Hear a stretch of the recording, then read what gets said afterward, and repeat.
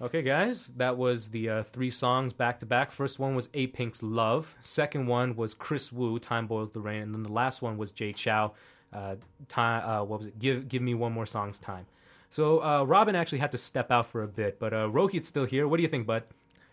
What do you want me to say? Like about like just the songs in general, or which one's my favorite? Yeah, man. Out of the 3 that you listened to today, which one would you say was your favorite? I'll actually say the last one, the Jay Chou one. I kind of dug it. I mean, it kind of had that like similar sound of what. Maybe it's because it sounds similar to some of the R&B I've heard. Yeah, definitely. In American music, whatever. But yeah, it just that's the one that got to me. Again, like they all were pretty good. I think the first one was very upbeat. We saw the music video, and of course the women were gorgeous. But that's to be expected. Expected. And the second one, I'm just not the biggest fan of power ballads. I'm just gonna be real. Like I'm not like. it's something where it maybe in the right context, right situation, but in general, I don't listen to power ballads or stadium ballads, as you said. I just don't listen to that on the regular. It's not my thing I chill to. So I always think they're kind of melodramatic, kind of too much. Yeah. So you know, for that's me, how I'd rank it. You know, I feel you on that one personally because, like, you know, I'm such a big fan of R&B, so I honestly don't mind it. But actually, interesting thing is that a lot of people may not know is that Rohit is actually a rapper and a performer as well. Oh, don't give me rapper. I'm a beatboxer. You're a beatboxer, okay? But I do perform with rappers. Okay, yes. so there we go then. So this is something interesting then. So if you had a chance to work with any of these three artists that we listened to today, like if you had the chance, which one would you jump on right away? Like, you know. So you mentioned that who's the second artist that we played? Chris Wu. Chris Wu was formerly a rapper. Yes, he was. Yeah. It'd be interesting to work with him since he was formerly a rapper and he can rap in Chinese and Korean. Yeah. So that's pretty cool. Being able to rap in two languages, that's pretty cool. So it'd be cool to like work with him and see if in one track he can go through those two languages. If he speaks English too, which he's actually Canadian. Oh, snap. So there you go. You could have, that would be ultra cool to work with a guy who could do rap. 3 languages in one track. That'd be so cool. Yeah. I'd pick him then. All right. And then maybe Jay Chow just because he seems like a cool cat too. Oh, yeah. Yeah, definitely. Interesting thing, he's actually getting married soon. Who? Jay Chow? Jay Chow, yeah. Just off the shucks.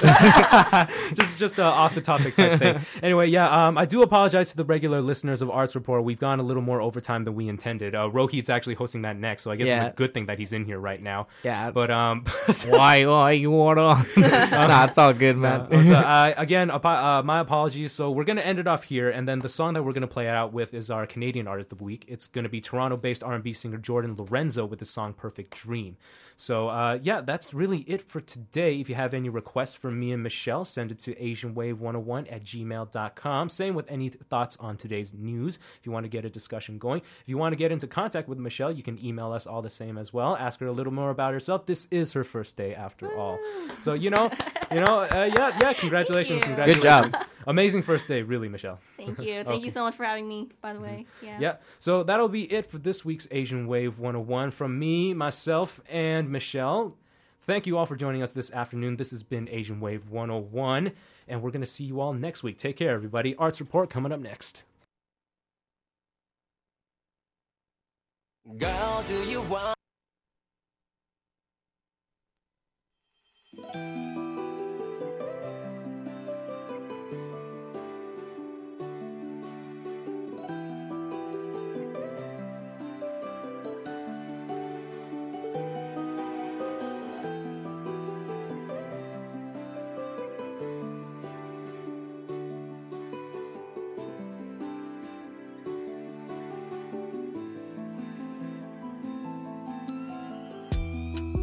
Seems like yesterday was so long ago. Tell me why I'm missing that. When lying in your arms is so comfortable, and a part of me wants it back. I don't know how to feel. Was it fiction or fact? Was it fake? Was it real? Where'd you go? Why'd you leave? Was it something I said? It's just hard to believe that we went from this perfect dream. Felt like everything was in place. At least that's how it seemed. And I thought that it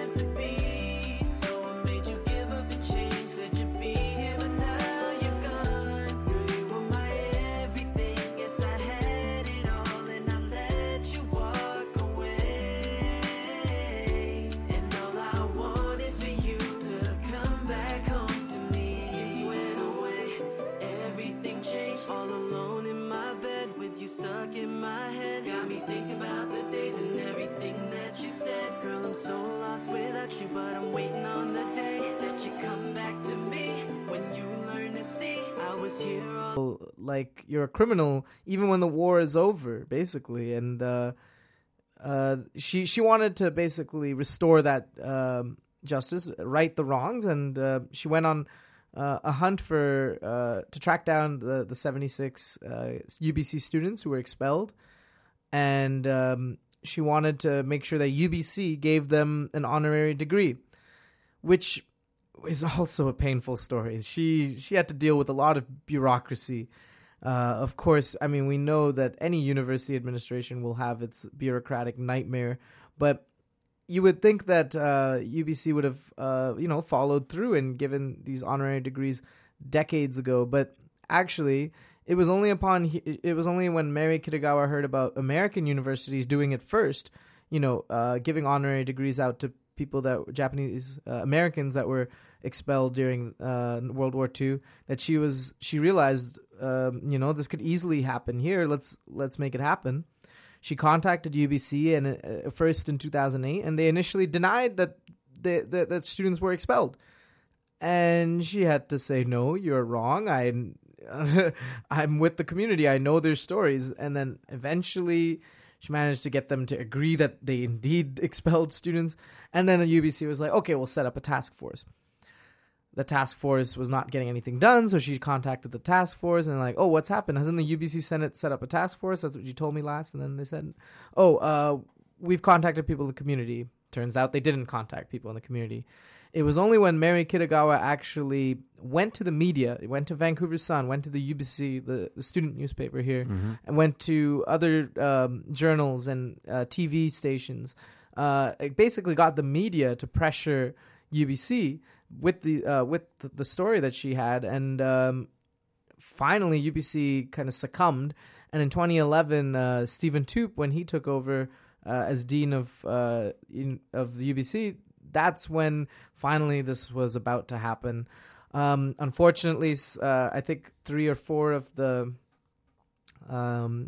Japanese Canadians, elderly Japanese Canadians, had died before they could get the degree. But in the end, the rest of them managed to get their honorary degree, and the look of joy in their faces in the photos that we saw it seemed like it was a priceless and very treasured moment for each and every one of them. So it was a very emotional story. I mean, I'll admit I felt like crying. I mean, I was on the verge of tears, and many people were crying when they heard the last bit of the story, which was just we saw this interview clip of one of the Japanese Canadians that was expelled at that time, and just her describing, how they treated her father. It was heart-wrenching. So I'm glad finally, though, UBC, after much pressure, did the right thing. And Mary Kitagawa, though, deserves all the recognition and all the respect because she had the persistence and the patience to do it. Again, her story will also be put up on CITR.ca. Both Logan and Mary's stories are really inspiring, and I recommend people, hear them so you can kind of put things into perspective and realize there's people doing incredible things these days, and not everything in the world is atrocious. Definitely. It sounds like you got some pretty important stories this week, and I'm absolutely really looking forward to hearing them online. And I'll make sure you guys get to hear them. Thanks for having me. Oh, of course. Now, I also went out this week and I did a couple of interviews. One of them was with Nathan Schmidt, who is currently starring in Underneath the Lintel, a play at Pacific Theatre, which is on West 12th, just off Granville Street. And so here is the interview with Nathan Schmidt.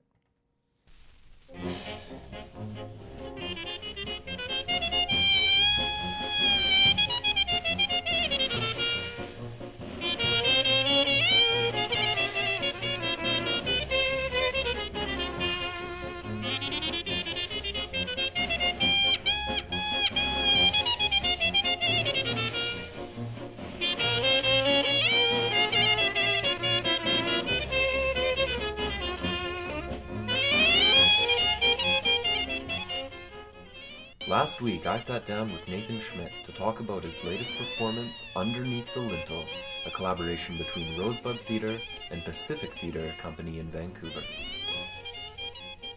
Underneath the Lintel is it's a story of this bookish, kind of dusty librarian in Hoofddorp, Holland, his job is to take care of the overnight slot and all the books that come in through there, and he's very particular. And a book gets returned 113 years overdue, and then and it comes in through the overnight slot, which is just not good. It's against the rules.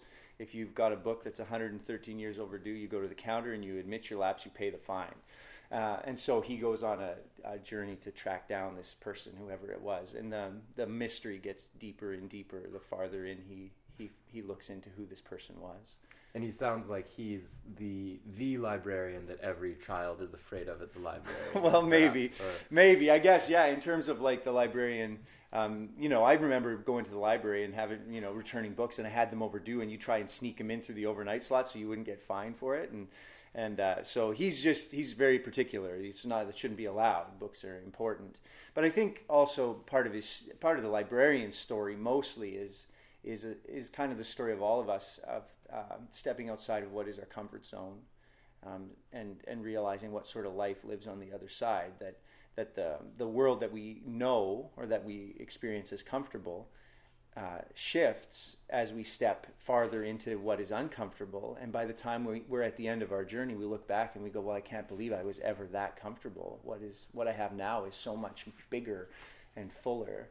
I guess with every journey story, the protagonist will come around and learn more about themselves than the mystery. Yeah, hopefully. I mean, it could be a pretty dull play if that didn't happen, I suppose. Now, I don't know if it gives too much away. I think a lot is said in the title, and there are it evokes the story of the wandering Jew, and that's something that comes into the play. Mm-hmm. How does that come into play for you? For me, in terms of my life, or in terms of the play, or? Well, in terms of your character, the librarian. Yeah. I mean, the librarian, he's starting to see parallels in his life in regards to this person that he's following, and he's starting to recognize himself in it and see himself, and the moments when we all stand underneath the lintel or the place of safety or vulnerability, and we have a choice to kind of go back in the house or to step out into the world, to take a risk, to take a chance. And the times in life when we've chosen safety, or as the librarian says at one point, he says something about, I must have been standing in an ice bucket, blazing heart, cold feet. Mm-hmm. There's this paradox happening in us where we feel called to do something else, but we choose the safety of the other direction. And it's significant when we do that. There's lots of significance to these choices, however they go. So I mean, I don't know if that really answers your question, but that's, in terms of the lintel, it's really the turning point. When we stand underneath the lintel, that's where we make the choice. And how about, speaking of comfort zones, how about for you then in your personal life? This is a solo show. Yeah. Is that a how does that come into play for you? How do you feel? Yeah, I mean, I think anytime, as I go through these days of rehearsal, right, when you have 8 hours and it's just you talking, you kind of get sick of hearing yourself. And then you also think, man, there's nobody else going to be standing there in front. I look at the seats in the house there, and I just think, people are coming to see this.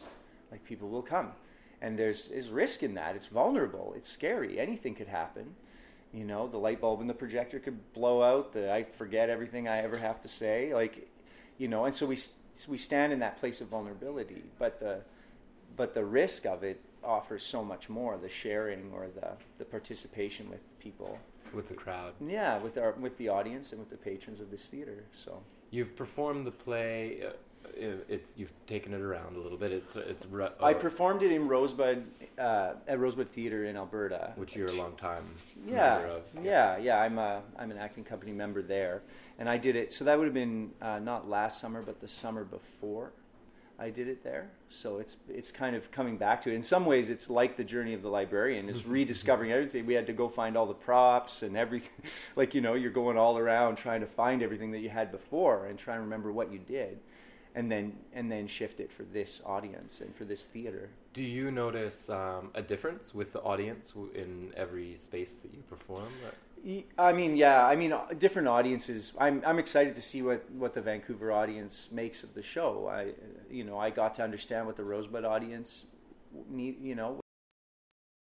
was seeing after that summer, and so I am excited to see what a Vancouver audience makes of this show and this guy that I've come to really like, and get to appreciate getting to play. What's the biggest challenge been for you? In the remount, trying to kind of let myself rediscover the play, not just to try and do it exactly as I did before. There's usually a challenge in a remount like this where you feel like, oh, I'd like more time. I'd like more time to have it all ready to go. But I think that's also kind of standing underneath the lintel. I suppose if I was just allowed to prepare for as long as I wanted, I might never do the play. So there's something about having to, the opening night of it. Yeah. Perpetually in dressing rehearsal or. Yeah. You just, and I'm that kind of personality. I think the more information I can gather and the more I can know, the more able I'll be able to interact. But it's actually not true. I think at some point you just have to step out and do, and that's where the learning happens. Mm-hmm. We've talked about a lot of the heavy themes with the play. What about the light? And it's a very fast-paced, energetic. Yeah, I mean, play. Yeah, and I think he's a delightful guy. He's talking of, he's kind of stepping outside of what he should probably be talking about sometimes. He's talking about his digestive problems, and he's talking about going to other countries and how he doesn't like the food, and just his uncomfortability is quite funny. Like it's the fact that he is uncomfortable and how he talks about it. And what was I going to do? Spend all my money just to go to China? Why would I go to China? I don't like the food. I don't. It's all scary, right? I went to Gouda once to see how they make the cheese, but that's it. He's never left Holland. He's just stayed in his library and go home and watch TV, drink his tea, go to bed, wake up, catch the bus. Like it's very routine. And so when he gets, there's humor in lots of that. When people get forced outside of what's comfortable, it all gets kind of prickly and itchy, and I don't know how this fits. I don't know who to be. I don't know who I am. Is personality-wise, is the librarian someone who you identify with or are able to really escape into? Yeah, I think so. I mean, he's he's like, I think he's me in lots of ways. I think I am inquisitive. I want to know more. I like the mystery of things. I want to find out how things tick.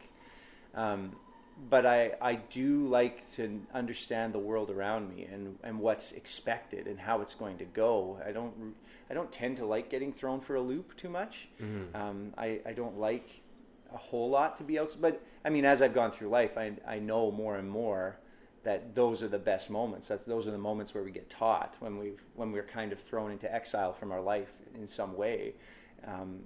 That's where we develop as human beings and as people interacting with each other. We get wiser, we get more patient, we get more assertive. It's those moments. It's not sitting at home on the couch watching your favorite television show that you really change as a person. What can a Vancouver audience expect when they come out to see Underneath the Lintel? Yeah, I think the audience is going to get an experience of an adventure. There's a mystery, there's lots of humor, and there's lots of heart in this story. I think, like all good plays, those are the things that you're going to find, and hopefully that the audience is going to see something of themselves, and they might go home they might go home feeling like, I'm going to make this choice. I'm standing underneath the lintel right now, and I think I'm going to make the choice that's a bit more difficult. I'm going to choose the thing that makes me uncomfortable and see what comes, see what adventure lies on the other side of it. That would be a hope.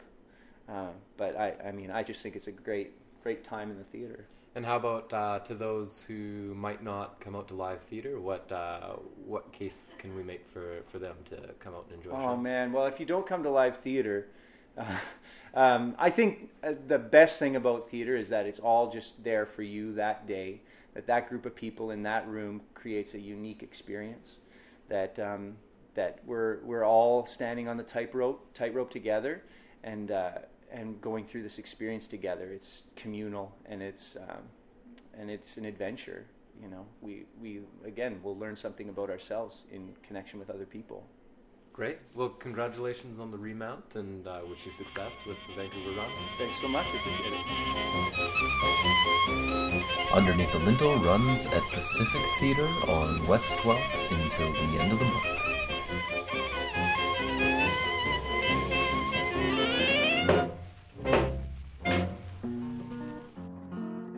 The song I'm going to play now is called The Washington Blues. I made it about 3 years ago, I think. I wrote that about 3 years ago. And I named it Washington Blues in the city where I live, Washington, D.C.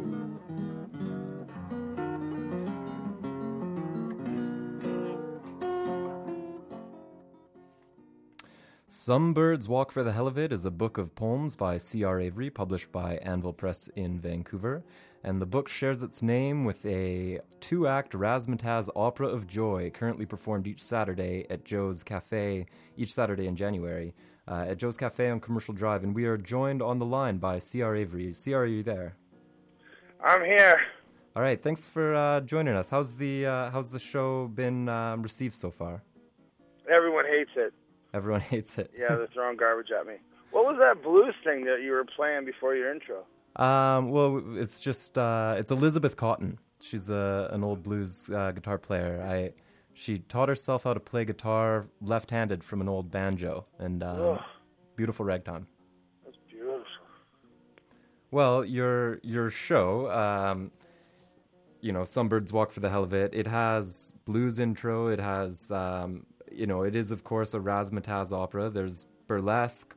Poetry, music, sing-along, mixed media, and all of this span from... That sounds like a bad university thesis for someone that couldn't cut touring. It's like, yeah, it's all those things, but it's just, at the end of the day, it's just a great live show. And the truth is, if I was out there by myself, or if I was with a rock band, or the string quartet, or the Sojourners, or Company B, it doesn't matter. Like, people don't need to know that there's, like, movies playing and that there's, like, dancing. It's just, like, it's a fucking killer live show, man. Yeah. It spawned from the Book of Poems. How did you... Well, it was just one of those things where, I put out a book. And so you have everything that you put out, you have to then tour. You have to, like, give it back to the people. And the idea of me standing behind a podium and reading a bunch of poems bored the shit out of me. So it was just, when I did the book launch, we turned it into, like, a bit of a show. We had some dancers. I had music behind the poems. And it felt really good because I wasn't C.R. Avery anymore. I was playing all these characters. And then the Imperial picked up the show, like 3 weeks later. And the next thing you know, I'm booked in Edmonton, I'm booked in Calgary, we did an Ontario tour, and it's just kind of evolved into this, like, rock and roll musical. You mentioned last April you performed at the Imperial on Main, but this time around you chose the billiard hall at Joe's Cafe on Commercial Drive. No stage, it fit like sardines in there. Why Joe's Cafe? Well, it doesn't fit like sardines. Sardines, it's more sexual than sardines. No, it's just like, literally, there's like a giant, it's like, it's more like a scene from The Shining. Like, he has a whole side room that no one knows about that holds 150 people that hasn't been used since the Fringe circuit, when the Fringe used to be on Commercial Drive. Mm-hmm. It's a checkered floor, it's high ceilings, it's gorgeous, and that room has been shut off. And it took a little convincing to let him give me the room, but it's prime real estate. That's Commercial Drive. Like, that's like 2 steps down from Havana. It's right across from Granby Park.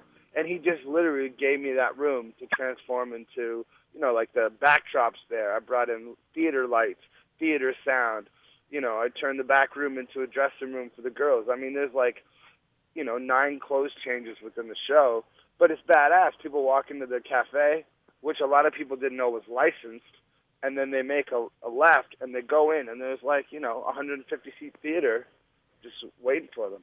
Are you more comfortable in a space like that, checkered floor, seats, fold out chairs and everything, than in a theater like the Imperial or like you would have seen on tour? It's not like that. Like the Imperial was a wonderful show, and I loved the people there. It was more, last year I was in 6 different countries, and some of them, twice. I spent 70% of last year on tour. And if I would have done the show at the Rio, which I love, again, it would have been a one-off. Like, that's a 500-seat theater. That would have been like one Saturday night, boom. But I need to be in one place for a little bit. Mm-hmm. And that whole idea of, like, Billie Holiday in 1935 was like a supper club where you play every Friday, Saturday. But I can't be in a Tom Petty cover band, or I can't do a regular gig of bullshit. Mm-hmm. So we're doing this musical. So just having it being 85 a night, that's it. That means it's allowed me to stay in town for a whole month, and do one night, and we sell out every night. And with it being 85 people, I can get off mic. Like, people are right there, and it feels like that beautiful, like, Steve Martin, Born Standing Up. Like, it's just like, it's special. It's packed, and it allows me to do every Saturday instead of a one night only gig. Now, talking about the atmosphere in the room, because it's so intimate, you wholeheartedly encourage audience participation and interaction. Well, it's crazy. I didn't expect, like, it's an Italian restaurant, but it got very Greek there when everyone started having a big orgy. I was like, whoa, everyone, put your clothes back on. But I couldn't stop it. It was just like, all of a sudden everyone's having sex, and it's like, I must have missed that night. It was pretty hot, Yeah. So that's. I think I saw you between like 3 girls and like two dudes there. And I think I come up and said, "Hey, can I do an interview?" And you're like, "I'm busy right now." But yeah, it's pretty rock and roll. Definitely. Now, have there been any negative reactions with people in the crowd? Is it like heckling? Wow, that's a great question. Nothing. I mean, we've only done 2 shows, and they've both been packed. I mean, my first night, just because it was my first time in that space, and I was dialing up the sound and all that, I just wanted to do it free, just as we figured everything out. And when you do a free show, you get your buddies. It feels like a Bukowski soundtrack. Like, when you say free, a certain genre of a ragtag circus shows up. So it was very, lively crowd, and they didn't know, like, maybe in the middle of a piece you don't go stand up and take a piss or order a beer. But I wouldn't say that's negative. It was just kind of a beautiful, it really felt, like just a community-free show. But then the next night, with when it was on, no, I mean, Jesus Christ, like, there's a point when we do the last song, and it was like, I don't know, it felt like a Bing Crosby music. We had 85 people singing in harmony, and like all it was just, we didn't even tell them to sing. It was, I mean, Jesus, I mean, forget the negative thing. I mean, it is just a beautiful thing that just kind of fell upon. And let me tell you this, like, with Joe, when I first went in there, he hasn't had shows in there in 20 years, really, and he doesn't know me from fucking, I don't know, Edward Norton. He has no idea who I am or that I do shows or travel the world. And so I'm just like some guy coming in looking like a guy that sells pot in front of his place going, yeah, can I have your room for a month? And it was very hesitant. And I brought the burlesque dancers by and we're like, come on, Joe, like, give us a spot. And after the first night, he cut out the ad from the Georgia Straight and pinned it to the door. And I can't express how that made me feel and how they've just slowly, taken us in and been really kind to us. It really is the melting of 2 very different generations. And it's just great to see that place packed, and it really reminds me of the old Freight Train Land days. Well, you mentioned the burlesque dancing, and you mentioned the atmosphere of the room. Is there Is there an etiquette to being an audience member in a intimate burlesque show? Is there any? All there is when we toured it with Ontario, a lot of it was a lot of spoken word type people and promoters that were putting on the shows, and they just didn't know how to react to dancing. Like it's kind of like going to a comedy show and forcing yourself not to laugh. Yeah. Like you can't make a comedy like in the studio CD. The comedy CDs are live for a reason. The comedian goes blah blah blah blah, laughter, and that's it. As a listener, you get half off of hearing the back and forth between the audience laughing and the comedian, and it's the same with burlesque, where the audience has to be alive. But we've addressed that from the beginning of the show. We're going to stand on our heads. We're going to give you everything I got, but you guys can't pretend you're in the library right now. Like, you guys have to be with us. But I have to be very specific. Like, Bob Dylan in press conferences says, I am not a folk singer. And I have to be very specific, and this is from the girls. This is not a burlesque show. This is not a variety show. This is not like me hiring a comedian and then a couple of burlesque dancers. This is a scripted, hour and a half musical. Mm-hmm. And there's many numbers because these girls have a theater background, both Melody Mangler and Violent Femme. Diva and Violet Femme. So like they literally like the first half they don't even do burlesque, but they've done 3 different styles of dancing. It's just burlesque means making fun of sex. Mm-hmm. So it's a comedy. These girls are comedians. The first number they're janitors. The second number they're doing that old school showgirl thing, which is not burlesque. They're doing like if you went to Vegas or you went to Cuba, to see Nat King Cole sing. These are what these girls are doing, and then they're nuns, and then they're cops. Like there's no. It's just the range, and then on top of that, they're singing 3-part harmony. Yeah. It was just that they're willing to go a little more sexier, and they can do every style of dance, and plus they're both circusly trained. So in the sense of like doing handstands and doing twirls and acrobats, they're on top of that. So it's just like when people think, oh, is it a burlesque show in the back of Joe's? It's like yes and no. It's like if you think burlesque means Jelly Roll Morton and cabaret and Liza Minnelli making out with Louis Armstrong, then yes. But we have to redefine what all these words mean. Tell me about their talent has been blowing people away, and the range of their talent. Tell me about your the work you've done with Melody Mangler and Violent Femme.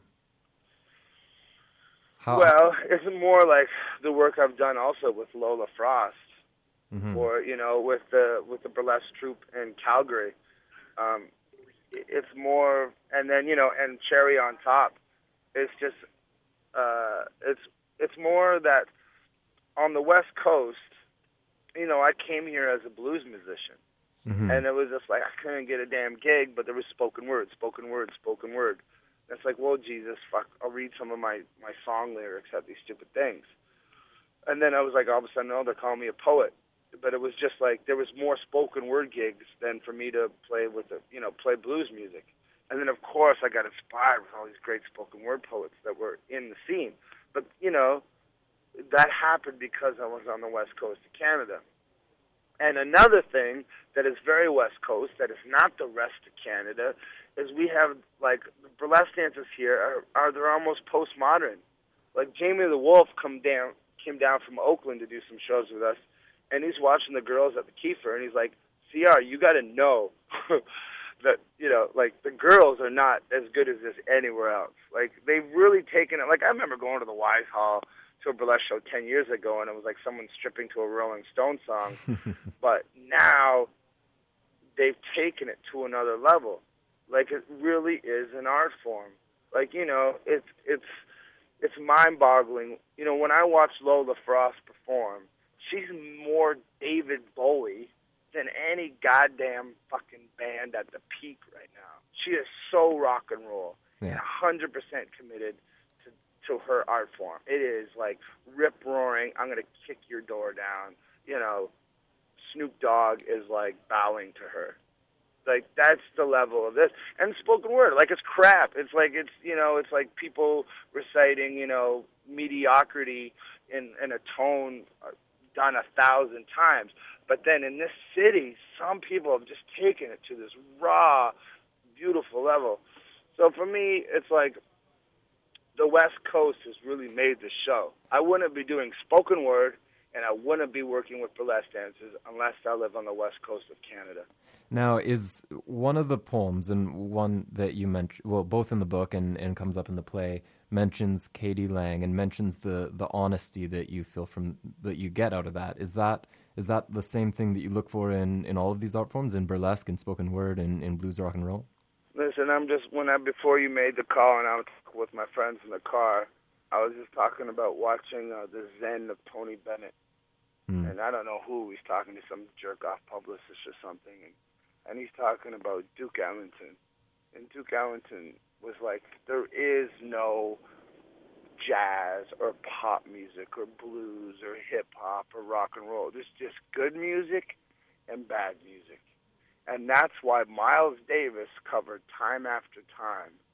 That's why, Jack White is covering Crazy by Gnarls Barkley. It doesn't exist. There's just like, there's Hank Williams, there's Johnny Cash, there's Ice-T, there's Tony Bennett, there's Frank Sinatra, there's Ray Charles, modern sounds of country music. He's literally covering country songwriters with a big band.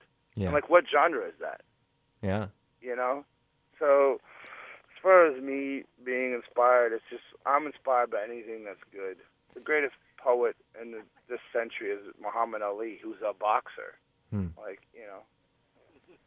Well, one of the other lines that sticks out in this just to be respectful of that poem and Katie Lang, when you see Katie Lang play live, it's like you see the Beatles playing in Germany. You go like, oh god damn, I'm at Grand Ole Opry watching Hank Williams. I'm in 56 watching Elvis. Like I'm watching Ella Fitzgerald like tearing it up with Louis Armstrong. Like there's just some people that are just at this other level. Like she's incredible, and that's what that poem's about. Part of one thing that sort of ties to that one thing that stuck out for me, one phrase, it was from the play, was the Chuck Close quote, which was "Inspiration is for amateurs, and the rest of us just show up and get to work." Right. Is that sort of a similar idea for you? Like, do you experience creative blocks, and if so, is this what gets you through it? Is hard work? Well, my sister, brother, she lives in Australia, and she's a surgeon. So she cuts up children and tries to save their lives. And so I'm here in arty-farty land, and my sister spent her whole life in school so she could save children's lives. And literally she, gets up at 6 and spends, 24 hours and, her whole life, and she loses 6 kids a day. But she also saves kids, 6 kids a day. And it's just life and death. So it's like, okay, so you're an artist, but, in the Bukowski frame of mind, you have to put the same amount of work as the person that is a surgeon. It's not just hanging out in a cafe drinking coffee. It's the same work. You have to learn all the formulas. You gotta, you have to go out on tour for 8 months and have songs, die and not work, and then find the ones that do and put it all together. I guess it's just for me, that line hit home where here's a guy that is in a wheelchair and is making art, and people are complaining about how the music industry has crashed. It's like, Jesus Christ, if you listen to Miles Davis just play that trumpet, and it's like, it's time to get to work, man. Yeah. Do you, one of the themes in the play... I just so you know, I'm in a car with a bunch of corporate lawyers, and they're playing with their penises right now. It's kind of freaking me out. And they're rubbing their bald heads while they do it. It's like wax on, wax off, It's the life of a poet. The life of a poet. You never know what car you wind up in. One of the themes of the play that I sort of picked up in was the state of the arts in Vancouver, and there was sort of I don't know Thank you, brother. I don't know if I want to call it a nostalgia or not, but at least commenting on the closing of certain like somewhere like the Waldorf or the Prop House Cafe in Vancouver, But and CBGBs used to be where prostitutes and you can live for $200. yeah, It's like gentrification happens. Like, you want to talk about the city, Kitsilano's where you used to score weed. It's like it has a small window. Even like I was reading an interview with Jon Stewart. He realized his window is going to, dry up pretty soon, and when you have that window, you take it. But, Austin, Texas, where the artists live, is now condos, Brooklyn, New York, they're getting so far pushed into Brooklyn, it's like there's practically not even New York anymore. yeah, I mean, wherever I was playing in Sydney a couple months ago, and it's like it was in a big warehouse that was like the warehouse district of Sydney, but now it's becoming the hip part. For music to be viable, you don't want to be paying great overhead. You want to be putting that money into the show, so it goes into the warehouse district, and where the artists are, and where the immigrants are, and then it becomes hip, and then blah blah blah. So yeah, I'm not nostalgic at all, but it was more, it was just when the Waldorf closed, I wrote a song. I came, to sit in with Marie in the shower, and I brought the girls to Company B, and I just wrote a song for we had a good run. yeah. And it was like playing a funeral, and then that was it. Like I didn't think any more of those lyrics. I go every Monday and dance at Fox Cabaret, and that's that. But then I went to Ireland, and I heard the Dubliners sing the song called "The Town I Love So Well," and they're talking about the town that they grew up in, and then like the bombs coming in, and it was just like it hit me like, oh, it's all right to write a love letter to your city. Yeah. And I pulled back that, brought that lyric back, and say that again, brother. Let's go over the bridge. Sorry, I'm doing two things at once. So, anyways, it just allowed me to appreciate my town, listening to the Irish, Of course. speak of so much love of a community. And goddamn, when you feel it in Ireland, like that whole thing when young and old people are like, there's no, babies allowed in bar. Like, it's just like everyone's in the bar. Yeah. You go to work and you come to the bar, and it's a beautiful thing. Well, thanks very much for taking the time And with us. by the this way, afternoon. just so Of you course. know, Joe's is also all ages. So that's a cool thing. So, we've had a couple 18 and 19-year-olds, and then also old rock and rollers in their 80s there. It's a cool thing to be able to have an all ages show. It's all ages. It's also licensed, and they've also got billiards next door. Oh, no one knew that it was licensed. Well, CR, thanks very much for taking the time with us for the arts report this evening.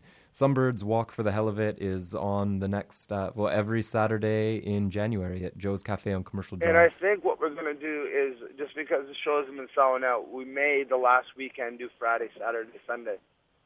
Friday, all three, all weekend. Last weekend will be all weekend, and we're actually going to film it because we're starting to tour this again, and I just need some footage, so we're going to film the last Friday, Saturday, Sunday. Right on. Well, I wholeheartedly encourage everyone to go down. I had a good time a couple of weeks ago. Thank you, brother. Thanks for having me. Hey, thanks very much. All right, play some Bob Dylan really fucking loud. Yeah, okay. Okay. That's Campus Radio. Boom. C.R. Avery in conversation about Some Birds Walk for the Hell of It, a book of poems and a live production. Currently playing every Saturday in January at Joe's Cafe on Commercial Drive, and all weekend for the final weekend in January.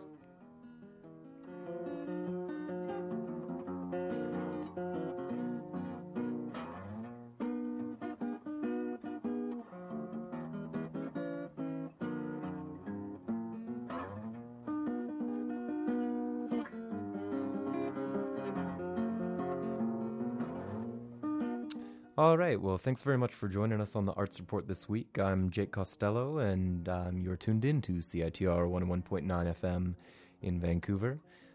Just a couple minutes left. I'll give you a little bit of a heads up on what's going on in the city this week. Tomorrow at 6 p.m. at the Rio Theater, they're lighting up the Rio sign. It's been damaged, and it due to a crowdsource campaign, they have fixed the Rio sign, and they're lighting it up and giving out free popcorn tomorrow.